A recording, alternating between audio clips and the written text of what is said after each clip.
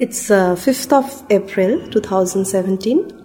I'm Rajeshwari Ganguly Banerjee in conversation with Pandit Santosh Banerjee at his Kalighat residence. এই গল্পটা আমার শোনা আমার উস্তাদ করেছে।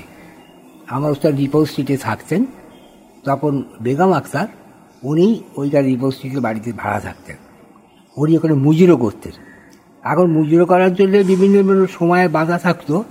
আজকে এরা আসছেন, কালকে ওরা 1 ঘন্টা, ওরা 1 ঘন্টা এরম থাকতো, যেরকম যে টাকা দিত। তা একদিন গিয়ে উনি আসতে দেখে খুব ঝামেলা হচ্ছে, অশান্তি হচ্ছে, চেঁচামেচি, গিয়ে দেখেন ভেতরে বাইর সমস্ত ভেঙে দিয়েছে, তবলা হারমোনিয়াম সব। তো ওদের আমি জিজ্ঞেস করলেন কী ব্যাপার, ওরা সব নিউ মার্কেটের ফল ওরা ওস্তাদকে খুব মানত। তো এরকম বলে তুমি এরকম করলে কেন? বলে এরা আমাদের টাইম ছিল, অন্য লোক বসে আছে, উনি পালিয়ে গেছেন।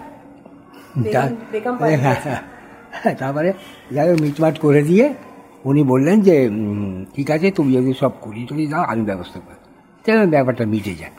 এটাও এরকম প্রায় 40-45 ঘটনা হবে। ওরা সমস্ত জিনিস বানিয়ে দিয়েছিলেন এবং সমস্ত জিনিস করে আবার নতুন করে জায়গা ঝামেলা হয়নি। তাও তো উনি বিভিন্ন জায়গায় প্রোগ্রাম করতে চলে গেছে, এই মহারাজা ও মহারাজা। তো ওস্তাদের সঙ্গে ওনার খুব একটা জানাশোনা ছিল।